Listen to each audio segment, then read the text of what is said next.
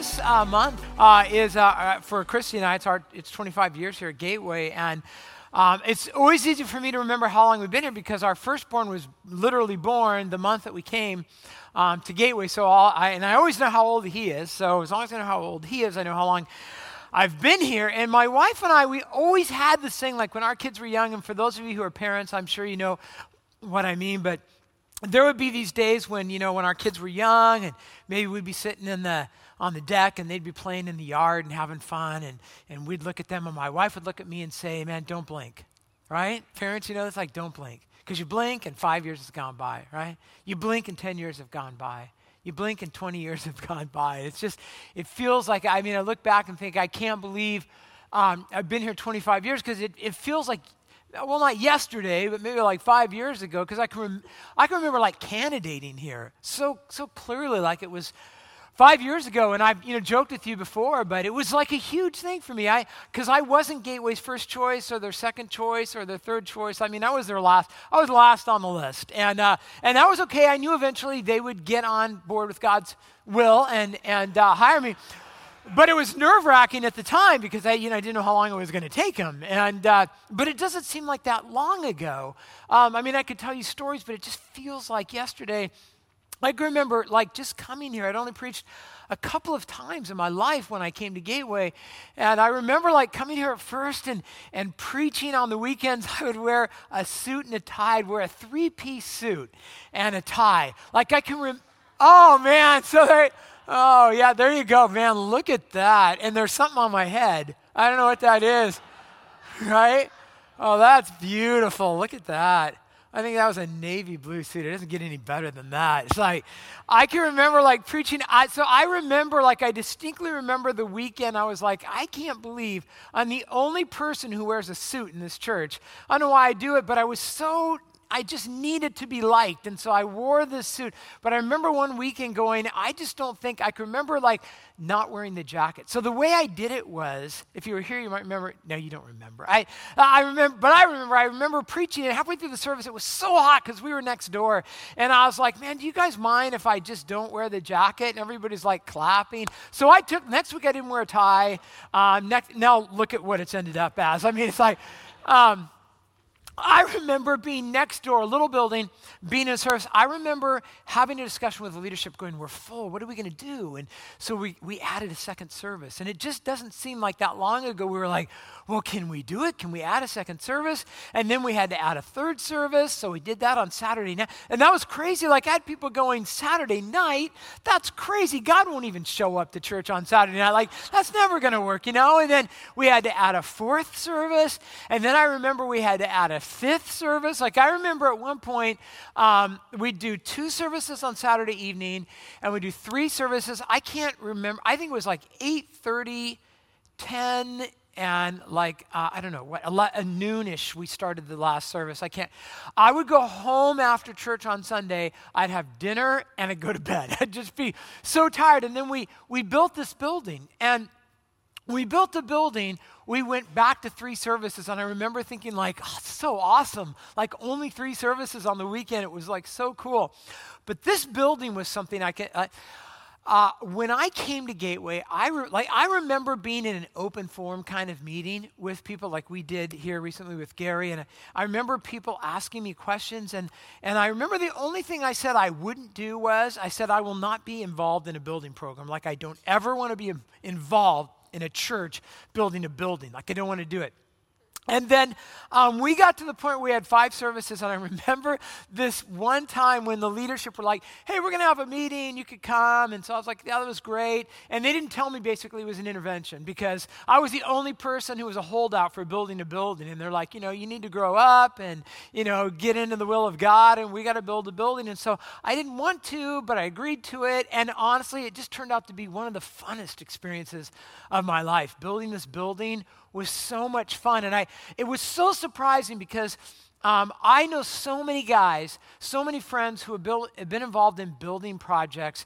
In fact, one of the kind of little dirty secrets of building projects is, in most building projects, 2 to 3 years after the building's done, the senior pastor leaves because it's just so difficult to go through. And it was so not difficult here. It was so much fun. In fact, I got to work a great big, huge backhoe and knock down a house. Like, how often do you get to do that? But it just feels like yesterday that we're doing all this. And over the years, I've been involved in the ministry trenches with some of you and done life with you and gotten to know you and fall in love with you as a congregation. We've served together. We've had gospel conversations together. And when I first came to Gateway, the average length of stay for a senior pastor at a church was 4.5 to 5 years. And I remember when I came here thinking how terrible that is that pastors would come and go so often. And I remember getting the question, the typical question, how long do you plan on staying here? And my answer was typical. I was like, I don't know. I'll stay as long as God wants me to be here. I had no idea what that was. 25 years later, it's still true that the average senior pastor only stays at a church 5 to 4.5 years. And like I said, 25 years ago, I thought, what a terrible, terrible thing. Now, to be honest, 25 years later, I've actually realized there are some benefits to leaving a church every 5 years or so, to moving on. And I've made a list of some of the benefits of just moving on every 5 years. The first one is you only need a 5-year inventory of sermons. That's all you need. And then when you leave, you can just start over again. For me, that's easy. That's a walk in the park.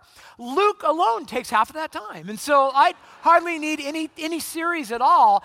In fact, I've actually worked with, in the past, I worked with several other senior pastors at churches that literally did that. They would move every 5 years, and they would preach from the same set of notes. But of course, this was years ago when pastors had to etch their sermons in stone. It was so long ago, and it was hard to change. So I would watch pastors get up and preach with the same notes that they used 5 years earlier at their last church. They just changed some names and that kind of stuff. I mean, I was thinking the other day, I would have so much free time. Like, what would I do if I could just recycle sermons? So that's one. The other is, number two, you can tell a story without being afraid you just told it before. Like, as a pastor, you only have so many good stories. And so you can recycle, every 5 years, you can recycle your stories just in case nothing interesting ever happens to you again. You can just keep telling your stories. Now, I say that because the irony is I'm going to tell you a story at the end of the sermon that I've told actually before. Number three. No one knew you when you had hair. So no one is like, remember when you had hair? Remember when you had a hairbrush? Remember when you used shampoo? Do you remember that? Remember that picture when you had hair on your head? Remember? No one does that. People just assume you were born bald, you've always been bald, and it's kind of awkward to bring up. So they don't ever do it. Nobody talks about it. Now, number four is huge, but you have to think about it a little bit. Another reason that it's good to move every 5 years is that cats don't tend to relocate well. So they don't. When my wife and I moved here from Vancouver 25 years ago, we had a cat. We moved here. It didn't move well. About a month afterwards, it was like, yeah, I can't take this. I'm gone. And we never saw the cat again. And then we moved to another house, and that cat was good for a couple of months, and then it disappeared. It was gone. I mean, it seems like an expensive way to get rid of a cat, granted, but I'm just saying, it actually works. And then the fifth thing, the fifth reason that it's kind of beneficial to change every 5 years is if you move every 5 years, it's really hard to get emotionally attached to the people that you serve. 25 years creates a bond. It creates a love as a pastor that honestly can be pretty painful at times. When I first came here, I'd only been here a couple months, and I had to do a funeral for somebody. In fact, I had to do a couple of funerals in those first 6 months. And I'd never even met the people before. So, of course, you grieve for the family, but it's not like when it's somebody you've known for 25 years. It's not like when it's somebody that you've grown to love. And one of the things I've noticed is that after 25 years, when one of you is suffering, or when one of you gets a difficult diagnosis, or when one of you loses somebody who's dear to you, I feel that pain in a way that I never felt 25 years ago. I kind of get why pastors move on. It becomes emotionally painful to stick around very long when you just fall in love with people in your church. And we have, on our staff, we've got one guy on our staff who's just really a feeler. It's not me. He's really a feeler. He probably cries, once a day at staff meetings. He cries over anything. I'm not going to say who it is. His wife's sitting right over here, but he's next door right now, right? I'm not like that. I'm really not, but I would have to confess. I probably get a good cry in my office once a week. Because in a congregation this size, you're always getting news every week of somebody who's suffering or somebody who's lost something, and you feel it. It's deep, and it's painful, and it's a good reason why guys move a lot. We're in Philippians, and Philippians is written by Paul. And Paul was the spiritual father of this congregation, this church that was in the city of Philippi in Europe. And he had just fallen so much in love with these people. He loved them so dearly, so much. And last week, we looked at a couple of verses in Philippians 1:3. I just want to read this to remind you of where we've been. Paul says, I thank my God every time I remember you. He can only remember them now because he's in prison. He can't see them personally. Always in every prayer of mine for all of you, making my prayer with joy because of your partnership in the gospel from the first day until now. And I'm sure of this, that he who began a good work in you will bring it to completion at the day of Christ Jesus. Paul had been in the trenches of ministry with these people. And he had been with them for a time. And he learned to love them. And he goes on, and we're going to look at just 2 verses this morning. He says this, it's right for me to feel this way about you all. Because I hold you, and this is key, because I hold you in my heart. For you are all partakers with me of grace, both in my imprisonment and in the defense and confirmation of the gospel. For God is my witness, how I yearn for you all with the affection, with the love of Jesus Christ. Let me pray for us. Father, I pray as we open your word this morning, I pray that you would speak to our hearts. I pray that you would teach us from your word, something I cannot do this morning, but you can. So open the eyes of our heart this morning to hear from you. In Jesus' name we pray. And all God's people said, amen. So every week I told you we're going to kind of boil all the sermons down to something to know and something to do. So I want to start off by the something to know. This is in your notes this morning. The something I want you to know is this, that God has given every one of us a community of believers. I'm just going to call it that roughly, a group of believers. And the reason he's given us those people, right, just in case there's confusion, why do I have believers in my life? What are they there for, right? Here's why they're there, so that you can love them with the affection of Jesus Christ. So we get confused sometimes about why we have relationships. We can get confused about why there are other people in our life. We can start to feel like it's all about me and focus on me. And so we're going to remember this morning that that's actually not true. That it's about you loving them. It's about you sharing with them the love that God has given to you. That's the thing I want you to know. That includes the people in your oikos. So we use that word oikos a lot. Greek word, New Testament word, it means household. And the Greeks had this idea that every one of us had a household of people, not people who lived under your roof, but people you had close, influential, loving relationships with. And studies say that most of us have anywhere from 8 to 15 people with whom we have close, loving relationships. Why do you have those relationships? It's right there. So you can love them. That's why. So you can love them. Hopefully most of us have kind of another layer of people around us that maybe aren't quite in the center, but still people that we rub up against, we have relationship, we work with, and we have those in our lives so that we can love them as well. So Paul's going to talk to us about how he did this. How did he love other people like he did? A couple things in our notes this morning we're going to notice in these 2 verses. First is, Paul says you got to learn to hold on tight. Right? So you got to hold on tight to people. And this is really different than the way we tend to live in our culture today. Verse 7, this is right where he says it. Now, it's right for me to feel this way about you. How does he feel about them? He loves them. It's right for me to feel this way about you all because notice what he says, I hold you, I'm holding on to you literally in my heart. Now, Paul is writing as a spiritual father to his children, right? You remember the story from a few weeks ago.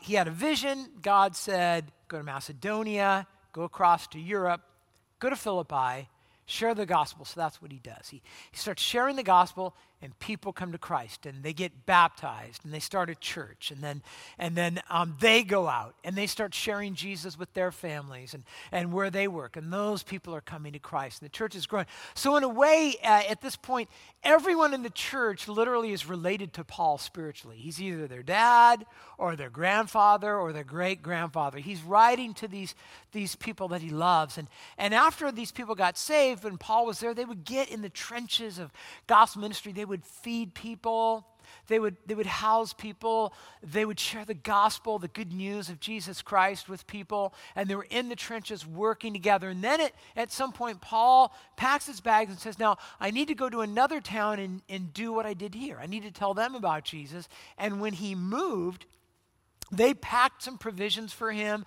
some food, and they sent him on his way. And they prayed for him every day, and they supported him financially, and they even sent team members to be with him at times and to visit him and befriend him when he was in prison, go hang out with him. And that's really saying a lot, because it's a lot easier for us. We can forget today how difficult it was to stay connected to someone in those days who'd moved away. I mean, it was really, right? Today, it's super easy for us to still be friends with people on the other side of the world. And not too long ago, Pastor Bill, many of you know, he moved with his wife to Hawaii. And it's really easy for me. We text almost every day. And you know, how's it going? I texted him the other day. I said, how's life in Hawaii? He sent me back a picture of a coconut tree. That was his answer, which I guess is a good thing. He's like, it's good. Life is good. I'm enjoying it. But that's easy. I can text him. We can FaceTime, all that kind of stuff. Wasn't so easy back then. So what Paul's saying is, you know, Paul was saying that his commitment to them wasn't based on whether he had time, or, you know, if he has enough emotional headroom, he'll invest in them, or, you know, if it's worth his time. I mean, that's what it comes down to a lot of times for us. A lot of times the relationships we hold on to are the relationships that benefit us the most. We may not even realize it at times. And the relationships that are the most difficult and the most taxing are the ones we tend to let go of. And Paul says, see, that's not what I'm talking about. I'm talking about something different, a different kind of relationship. And what's a little bit lost to us in this passage is the way that it's translated in the English. So he says, it is right for me to feel this way. It's right for me to feel. And a lot of times when we see that word feel, we think, you know, he's saying, it's right for me to be emotional. But that really doesn't give you the sense of the Greek word here. The Greek word for feel is sometimes translated as to think. It means literally to exercise your mind. It means to interest yourself or your concern on another. And the idea, and this is a huge idea that we see both here and in Scripture, is this: that the way we think about someone determines how we feel about them. And let me say that again, because this is almost the opposite of our culture. The way we think about someone determines how we feel about them, right? Not the other way around. It's what we think. Now, our culture is different. Our culture says love is a feeling, right? Love is a feeling. That's why, and we have terminology for that. That's why people say, oh man, I just fell into love. You know, I fell in love with you. It's like I was walking down the street one day, I was just minding my own business, and I tripped over love and I fell into it. And I had no control. I didn't mean to do it. I didn't set out to do it. It's just like, oh, I was in love. Right, now you know what comes next, right? If I can fall into love, then I can fall out of love, right? So that's what you hear.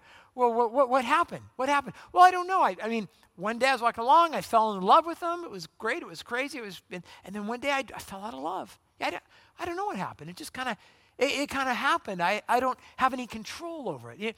I've noticed in our culture, you really can't question that. Have you noticed that? You can't, unless you're a jerk, you can't question that. Like if somebody comes to you and says, oh man, I just fell in love with her.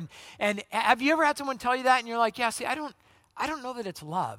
I'm not sure that it's love that you're feeling for them right now. I don't know. You can't say that to people. It just really makes people mad. And how would you know? And but the other side is true as well, isn't it? Like when people are like, what happened to your relationship? Well, I just fell out of love. It's not there anymore. I'm not feeling it anymore. Right? You can't, like in our day, you can't say to people, really, are you sure? I think I'd like to press you on that. Right now you're just being a jerk. Like, what are you talking about? It's just love. I don't have a choice. But that's not what Paul is saying. That's not what Scripture says. Here's what Scripture tells us, and here's what Paul's saying. People love with their minds. Right? That's different. You love with your mind. Love is first of all a thought. Right? That's pretty amazing when you think about it, isn't it? Right? We love with our thoughts. And what Paul's saying is, this is right. Paul says it's right, and that word right is more, it's a moral, holy rightness. Paul says, here's the right thing. The right thing is to think like this about people, to hold on to people. It's a little different in our world. It would be like, for those of you who are parents, if you've ever had like a really long day at work, long, taxing, hard day, and you go home and you walk in the house and everyone's waiting in a line, right? And they're like, can you listen to me, look at this, can you fix this? I need money, can I have the keys to the car, whatever. Or maybe when you go to work in the morning, you walk in and first thing, can you solve this, do this? And sometimes, you ever walk in the house and go, I just need a minute. I've had a really hard day, I just need to go down, I need 5 minutes. What you mean is I need 2 hours and a nap. But what you say is, I just need 5 minutes to collect my thoughts and stuff, right? And this is like, I think about this with Paul, because Paul hasn't just had a hard day at work. Paul's had a very tough 4 years.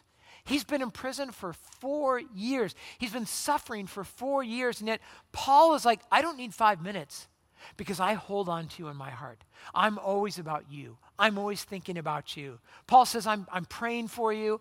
When I hear good things about you, I'm just rejoicing with you, even though I can't do those good things that you're doing. And he wrote this letter. This letter is a letter of encouragement for them. Like, their lives are going swimmingly, and he's in prison. And what does he say? He's like, let me just encourage you. Let me just encourage you to live in the joy of the Lord. And Paul says, it's right to be this way. It's right to hold on to other people. Paul held them in his heart. It wasn't a casual thing. It wasn't an accidental thing. He didn't fall into it, and he's not going to fall out of it. It was a choice. He made the choice to think about them in a way that led him to love them. And see, the reality is that you make little choices all day long that shape your relationships. It's the little things that you think that make your relationships what they are. It's by taking time to actually think about the people in your life. Like, that's just a starting point. How much time do you make in a day just to think about the people in your life? To think about the person you're married to think about your kids or your parents or your friends? How often do you just turn off the radio on your commute and just think about them? And then not just think about them, but it's how you think about them, right? How do you think about the people in your world? Because that shapes the way you feel about them. So when you think about them, is it all about like, well, how they hurt you or what they did to you or what their issues are? Is that what you think about? Or do you think about how much God loves them and cares about them? See that? So it's that we think about them, that and how we think about them shapes our relationship with them more than anything else. More than anything. It's a powerful thing. How often do we choose to pray for them and to seek them out and to serve them? And the key here is that we are proactive, right? We are loving them by choice. We are thinking about them by choice. We're not reacting on how they treat us or how we're feeling today. It's proactive. So the first thing I want you to see is this. When God brings people into your life, believers into your life, when there's a connection there, Paul says you got to hold on to them. You got to hold on in your heart to them. You got to think about them and pray about them and look for ways to encourage them, even when they're difficult, even when they sin against you, even when they drift. You've got to hold on to them. And then here's the second thing that Paul says about how he loved them. He got in the trenches with them. And so I know we talked about this last week, and we'll talk about this some more. But Paul's love for them was fueled and stimulated by their time of serving other people together. This is what he says in verse 7. It's right for me to feel this way about you because I hold you in my heart. So I'm holding on to you. For you are all partakers with me of grace, both in my imprisonment and in my defense and confirmation of the gospel. So what he's laying out here is some of the stuff we talked about last week. He says we are partakers. That word partaker is the word fellowship, the word koinonia. It means participating together. So he says, we were in the trenches together, and there's two kinds of grace that he has in mind here when he talks about this grace. You're partakers of me with grace. The first is what we call saving grace. So when you place your faith in Christ, you receive a gift from God. We talk about that. You don't earn it. You don't deserve it. God gives you a gift of salvation. He takes away all your sin and makes you a child of God. Paul says we've all experienced that, so we're all, that's one thing we have in common, saving grace of God. And some of us were better than others and had done more than others, and when we come to Christ, none of that matters anymore, right? Because we're all family. We have a common grace. But there's a second kind of grace he has here. There's the salvation grace, and then there's what we could just call daily grace. So Paul says, we have all experienced God's goodness to us on a daily basis in the trenches of ministry. So Paul would, kind of what he might say to them is, do you remember that time when I was preaching out on the street and people started yelling at me and you guys came in and you defended the gospel with me? Remember that? That was amazing. Remember what God did? They threw rocks at us, but we escaped. It was really cool. Went and had lunch and talked about it. Remember that other time when I went to that house and I was sharing the gospel and you guys came and you were sharing the gospel and they accepted Jesus and we baptized them? Remember that? Remember when we were feeding people who were hungry? Remember that? Remember that stuff? And Paul's saying, and remember how God always showed up? Remember how he always did crazy, amazing things? And Paul says, this is stuff that we have in common. It's kind of knit our hearts together. And he talks about his imprisonment, both in his imprisonment, and that word imprisonment literally means chains. So Paul was chained. He had a guard on each side chained to him, never allowed to be alone. Just let that sink in for a minute, right? For 4 years, he's never alone. He always has someone chained to him. But the Philippians, they didn't forget about him. They fellowshiped with him by praying for him and by sending financial gifts. Back in those days, certain kinds of prisoners didn't get food from the government. Your family and friends had to provide it. And so the Philippians would send him money so Paul could eat and have snacks, and they would even go and visit him when they could. And this kind of reminds me, so last weekend at the 9:15 service afterwards, a couple came up, Mike and Angie Johnson, and some of you know Mike and Angie. They're part of our congregation. This is Mike and Angie with their kids. And for the last 4 years, they have been in Indonesia serving with Missionary Aviation Fellowship. And they're on furlough right now in town. And so Mike came up afterwards, and we were kind of talking about Paul being in prison. And Mike said to me, he's like, for the last 4 years, we've been in Indonesia. And he's like, I feel like Paul sometimes. I'm on the other side of the world. I'm away from my friends and from my family. And he said, over the last 4 years, most of the team members that were there have moved or fallen away or taken other jobs, and other people are coming in. And Mike and Angie both said, sometimes we feel so alone here on the other side of the world. And then Mike said, and when I feel alone, this is what I do. I go online and I look at the list of people from Gateway that are praying for us. And I look at the list of people who are supporting us financially. He said, and I realize that I'm not alone, and that gives me strength. And it made me think when he was saying that, I'm like, for those of you who are praying for them and on their prayer list and supporting them financially, I'm just saying you might not even realize how powerful that is for a husband and wife on the other side of the world who at times feel isolated. And that's what Paul's saying here. He's in prison and isolated, but he could feel the love and the care of the Philippians. And he talks about the defense and the confirmation of the gospel. And that word defense is the word apologia in the Greek, or the English word we get apologetics from. It just talks about giving a speech in defense of something. So Paul's just saying, you know what? You guys were out with me. You were preaching the gospel, defending the gospel. And this is the kind of thing that has knit us together, has tied us together. And when Paul left Philippi, they didn't bail on Paul. When he needed money, they sent it to him. When he was in prison, they went and visited him. But it made me think, I wonder how easily do we bail on people who we used to fellowship with, or we used to know, or we used to be in the gospel trenches with, and now we've just drifted away from them. We're not holding on to them in our heart. Sometimes it's people who live in our house Sometimes it's people we're in a grow group with. We used to love them and hold on to them, and we're not holding on to them anymore. We're not in the trenches with them anymore. And I see this happen. I mean, one of the things I can tell you after 25 years, you'd be amazed what you can see from up here, weekend after weekend. You know, I mean, I know people in our church who at one point, you know, they were working in ministry together, maybe with kids or youth or men's or women's. They would sit together, couples on the weekends, and then something happened, or there was an argument, or there was a disagreement or a misunderstanding, and they began to drift, and then maybe they sat on opposite sides of the sanctuary, and then maybe they came on different days to church, you know, and they don't really associate with each other anymore. Sometimes I'll see it where you have someone in church, and they have lots of friends, and then they go through something really hard, something really difficult. Maybe they're ill, maybe they're sick. They're not fun to be around anymore, right? And pretty soon, people aren't seeking them out anymore. It's not really beneficial anymore. They're not talking anymore. They're not extending the grace of God anymore. There's distance. You know, and then sometimes in our church, I'll see this like the ultimate act of rejection where one person unfriends another on Facebook. You know, I'll have like full-grown adults come to me at times and say, you know, Pastor, I need you to get involved as a pastor. I don't know what to do. Somebody in church unfriended me, you know, can you help me? And my answer is always like, no. I don't even remember what it's like to be in junior high. I don't like, that's just so weird, right? Like, grow up, you know? And the world is always coming up. The world is always coming up with causes to try to bring people together. Have you noticed that? Every weekend there's some kind of cause. And some of those are great. But here's the thing. The gospel is the ultimate uniter of people. Because it's the thing that will last forever.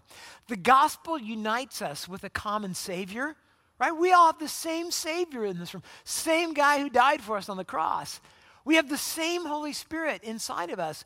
We have the same truth. We're part of the same family that will last forever.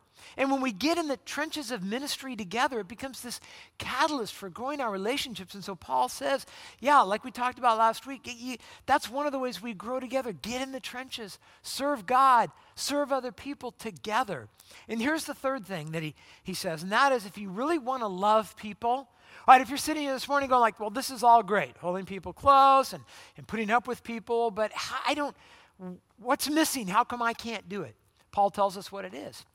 You got to go to the source, right? You've got to go to the source. And so the big challenge here is, you may be thinking, how can I really love other people since most people that I know are annoying and flawed and selfish and immature, right? Don't look at the person next to you because that's awkward. But just, you know what I'm saying. You know what I'm talking about. And here's what Paul says. Watch. For God is my witness. He's very strong. This is a strong statement here, right? As God is my witness, how I yearn for you all with the affection of Christ Jesus. That word yearn in the Greek means like doting over somebody. I love that kind of picture, right? With the affection of Jesus Christ. That's the love of Jesus Christ. And that's it right there. He gives us the whole answer. Notice, it's the affection of Jesus Christ. That he's the source. What Paul's saying is, I don't love other people because I'm a loving person. I love other people because God has filled me with love, and so much love that even in prison, it's flowing out of me to other people. So that Paul isn't merely imitating Jesus, and this is huge. Because a lot of times, I know you come to church on the weekend, and you hear a sermon, and they say, this is what Jesus did, now go do it. That's really not exactly what this is all about. See, he isn't merely imitating Jesus. Jesus has filled Paul with his love so that Paul is both the object of God's love and a channel of it to others. And that is what God has for you. So what God wants you to understand here is that if you have placed your faith in Christ, he loves you. And he has filled you up with his love from head to toe. Completely filled, and more than you need. So much so that, and you may not believe this, but God has given you so much love that you actually have the ability in Christ to go out and love people in amazing ways that might even astound you. In John 13:34, Jesus said this, "A new commandment I give you, that you love one another." Actually, let's do this. I'm going to have you fill in the blank for me. You're going to fill in the word love. Everywhere it comes in, we're just going to get a little interactive here. Hopefully this goes better than it did in the other services. All right, so a new commandment I give to you that you, see, You guys are the A crowd, all right? That you love one another, right? Just as I have loved you, and also you are to love one another. So you're kind of getting the idea. There's a little theme going on here. So Jesus commands us to love each other, and he's shown us what it looks like. You know, the way it works out is you seek other people, you put their interests first, you serve their needs, you spend time with them, you feed them, you clothe them. But Jesus is more than an example of love. He's more than an example. He's actually the source of love. In 1 John 4:7, it says, "Beloved, let us love one another, for love is from God, and everyone who loves is born of God and knows God." So there you have it right there. It says, love one another. I've told you that before. And love is from God. Love comes from God. So put it all together. I want you to love one another. You're like, well, how do I do that? Well, love comes from God. And if you know God, then he loves you, and you have love, and now you can go love other people. See how easy that is? Like, you may have come in going, people are so hard to love, and then, oh, wait, no, they're not. They're not. You know, God fills me with love. Oh, that was easy. Like, that was the easiest sermon I've ever heard. So here's the something to do, all right? Something to know, something to do. Here's what I want you to do this week. And I could not make this easier for you. This is so easy, all right? Take a practical step. Notice I didn't tell you what it is. Any practical step. I'm going to give you some examples in a minute. Right? Take some practical steps this week to grow your affection, your love for an individual or group of believers. Super easy, all right? Like, it couldn't be easier. I'm not telling you the practical step to take. You can figure out what it is, and I'm not even telling you who it is. Right? You get to pick who it is. Maybe it's your spouse, right? Maybe it's the person you're dating. Maybe it's your kids, your parents. Maybe it's a coworker. Maybe it's a stranger in this room that you don't even know. Take a practical step this week to love someone. Now, you may be saying, how do I do that? What does that look like? Well, good news. Scripture's very clear about that. So in the New Testament, there's this thing called the one another's. And I always bring this up at least a couple of times a year. And I made a document years ago where I looked up all the one another statements in Scripture. There's 56, 57, depending on how you count them. There's a whole debate there, but we won't get caught up in that. 56, 57, one another statements about how we are to live with each other. So on the back of your notes, I've listed a few. I didn't list 57, so don't worry about that. But I'm always looking for an opportunity to talk about the one another's, and they're very important for us today because it kind of gives us some examples. So you may say, well, so how should I love someone this week? Here's just a couple of quick examples. You could do it by just accepting someone else, being accepting. Now, in Romans 15:7, it says this, therefore accept. That word means welcome, actually, just kind of welcome in. It's written to Jews about Gentiles. And the Jews and Gentiles weren't getting along, and the Jews thought that the Gentiles were weird and smelled bad and all that kind of stuff. And they were just like, hey, accept them, Gentiles, that's like us, all right? Accept them. Accept one another. All right? Notice the beauty here, the symmetry. Accept one another. Well, that's hard. Have you met some of the people in my life? Yeah, well, just as Christ accepted us, right? That's where it comes from. So there are going to be people in your life who are different from you. You notice that? They're not like you. Maybe they're immature. They're not the towering spiritual giant that you are. They're not quite where you are yet. They're not there. And what he says is, well, be accepting of them, right? Have a little patience with them. Some of the people in your life have sin issues. Yeah, they dress differently. They vote differently. They culturally they're different than you. They listen to different music. They have some musical issues they need to work through. They like country music or something like that, and so they got to work that through. Yeah, that didn't get a laugh in any service. I don't know. Maybe they were on a different side of the recent teacher strike. I mean, man, this morning and last night, this room went dead silent when I said that. I was like, yeah, I tell you what, as a pastor, that was really, really challenging. It was really hard to be on Facebook and see people in our congregation making statements about the other side that were just mean and vindictive. It was hard as a pastor. And I didn't actually, I sent some back channel messages to some people. Like, there were people who were saying, oh, well, teachers are just selfish and greedy, and that's why they're on strike. And other people were saying administrators are ungodly and selfish, and they need to get their act together. And I had to write a couple of emails to people like, saying, oh, well, that like their administrators, in fact, a superintendent that go to your church. Like, did you know that? So when you said like they're all ungodly and going to hell, you realize, right, that like they're in the same service as you? Like that's a sister in Christ. And people who are, saying, well, teachers are terrible people and obviously selfish. And I had to write some of them and say, there's a lot of teachers in our church that love God and they love people. My view is very simple. People would come up to me and say, what's the church's, what side are we taking on this? I'm like, I don't know. We're taking God's side on this, right? I would say this. If God leads someone to strike, my wife's a teacher. If God leads someone to strike, I'd say just remember that Christians do it differently, right? We're not mean. We're not vindictive. We realize that there may be times when there are people different from us, take a different side than us. We still must love them. We still must accept them. We still must welcome them. We need to do it differently. All right, it was super awkward in the other services, so I'll just move on, okay? Here's the next one.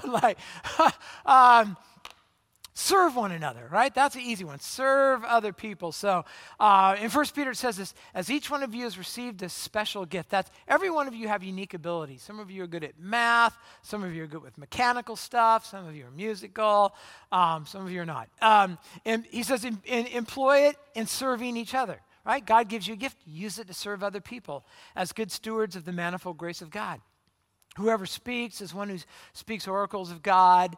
He goes on and says, whoever serves as one who serves. Notice this, by the strength that God supplies. In other words, God has given every one of you a gift to use to serve other people. So that would be one way to love your husband, your wife, your kids, your friends this week, your significant other. Serve them. Take something that you're really good at and use it to serve them.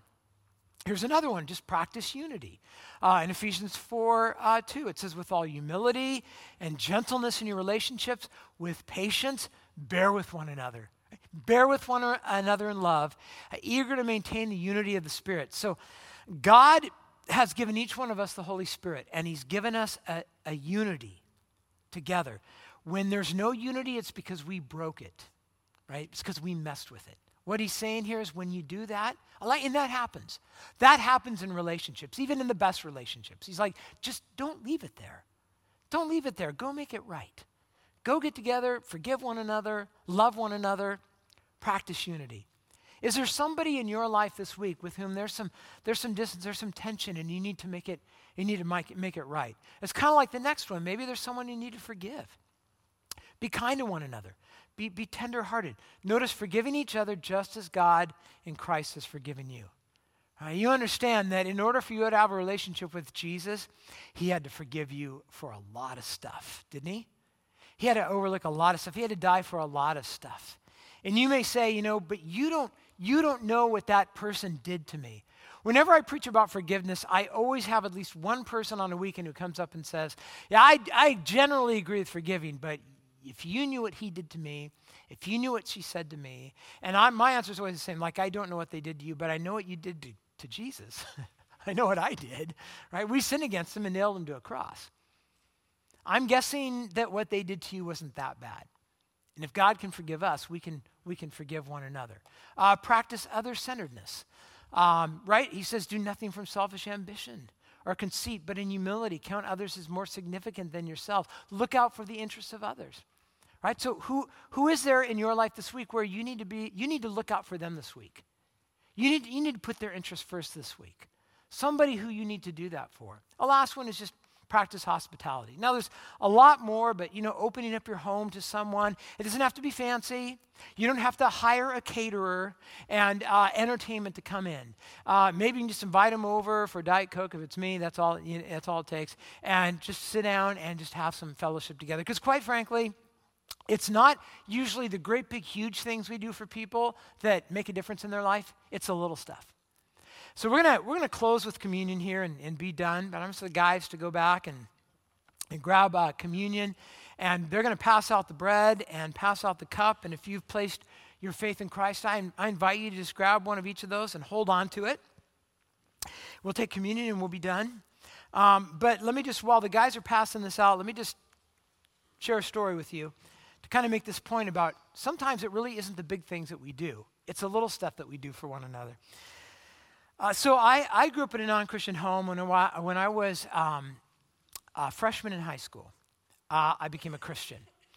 And I lived in Orange County, California, up in the hills, and I was 15. I didn't have a driver's license yet, couldn't really get around. My family wasn't thrilled with me being a Christian, didn't want to take me to church, so I'd have to figure out a way to get to church. And there was a little church nearby where we lived, a little Baptist church, so I started going to that church. And at that church, they had a youth pastor, like we have a youth pastor. And then they had some college-age students that were just volunteering and helping out in the youth department. So guys, you can come forward and pass those out. And so I was going to this church, and there was a guy there, a college-age student who was going to college, and his name was Frank Patka. And Frank was a youth worker, and one day after church, he was talking to my best friend Paul and I. And Frank said, hey, maybe next Saturday you guys want to go out? Like, we can just go. He's like, let's go to Maranatha Village. So if you're familiar with Orange County, there was this place called Maranatha Village. It was a place where you went and you bought music. They had Christian music there. You buy cassettes. Like cassettes, I don't even have a cassette player anymore, but you would go buy cassettes and you would listen to Christian music, and they sold books and that kind of stuff. So we went to Maranatha Village. He said, came, picked us up. I mean, I'm a freshman in high school. A guy's like, hey, you want to go out and have some food and listen to music? Like, yeah, I'm all in, right? So he came, picked Paul and I up, went, spent some time at Maranatha Village, bought some music, bought a few books, went to the beach, had some lunch, talked about life. And really, Frank was the first guy. So I had only been a Christian for months. And Frank was the first guy to ever say, I know you weren't raised in the church. I know this whole Christianity thing is new to you. But Frank said to me, he's like, if you would just really fully surrender yourself to Christ, I think you will be amazed what God can do in your life. God could use even you. That is the first person who ever said that to me. God could use even you. And I remember by the end of the day believing that. I remember, in fact, so much so that I went home that day, I opened up my Bible, and I still have this Bible, and I wrote Frank's name, and I wrote a little bit about what we talked about, because it was that was the first day of my life where I actually believed that God might have a future for me. He might have a plan for me, and that changed my life. Right? Now, eventually, I ended up going to another church. I lost touch with Frank. Went to Phoenix, went to college, moved to the Northwest. Now, 18 years later. So 18 years later, I haven't talked to Frank. I have no idea where he is or anything. And I'm at a conference, and I'm going to be speaking at this conference. And it's the first day of the conference, the first evening, and they're introducing the speakers. And I guess I hadn't really looked over the literature. And so I was waiting in the wings to be invited on the stage to introduce me and say a few words. And while I'm waiting on the wings, they're introducing the next guy. So he's coming up, and I'm like thinking, that guy looks really familiar. Like, I don't know. He looks familiar. And then they introduce him, and they're like, this is Frank Patka. And I was I couldn't believe it. I haven't talked to him in 18 years, and I'm standing there on the side looking at him like my jaw's open. We're speaking at the same conference, and I haven't, so I'm just like, I'm so excited. I can't wait to talk to him. And then they finish, and they introduce me, and I come up, and he's on the stage like with his jaw on the ground. He sees me, I see him, and we just hug each other, and we're talking. The whole audience is like, I don't know what's going on here, and and we're talking and everything, and then afterwards, we get off the stage, and I'm like, we're just like so excited to see each other. And so finally I tell him, I'm like, man, and he said the same thing everybody said when I was in high school. They're like, everyone still says the same thing. I cannot believe you're a pastor. Like, that's the craziest thing I've ever heard. And he says, so I said to him, I'm like, no. I said, do you remember that day? And I think it was October, and I was a freshman, and you took Paul and I out for the day. Do you remember that? Because that changed my life. And he's like, yeah, no, I have no recollection of that. He's like, no, I don't remember anything about that. Are you sure it was me? I'm like, yeah, I'm sure it was you. I wrote it in my Bible. I was like, yeah, no, I don't, sorry, I don't remember it. And here's the takeaway, right? Sometimes it's not the great, big, huge things that we do for people that change their life. Sometimes it's just making the daily choice to just do the small thing, to just do the kind thing, to just do the forgiving thing. The fact that Frank doesn't remember it at all is actually really cool, because that tells you a lot about Frank. Right? You have the opportunity right now, today, to love people in such a way that 18 years from now, maybe they'll say to you, do you remember when you did that? And you'll say, yeah, no, I have no recollection. Because it'll just describe the person that you've become in Christ. Let me pray for us.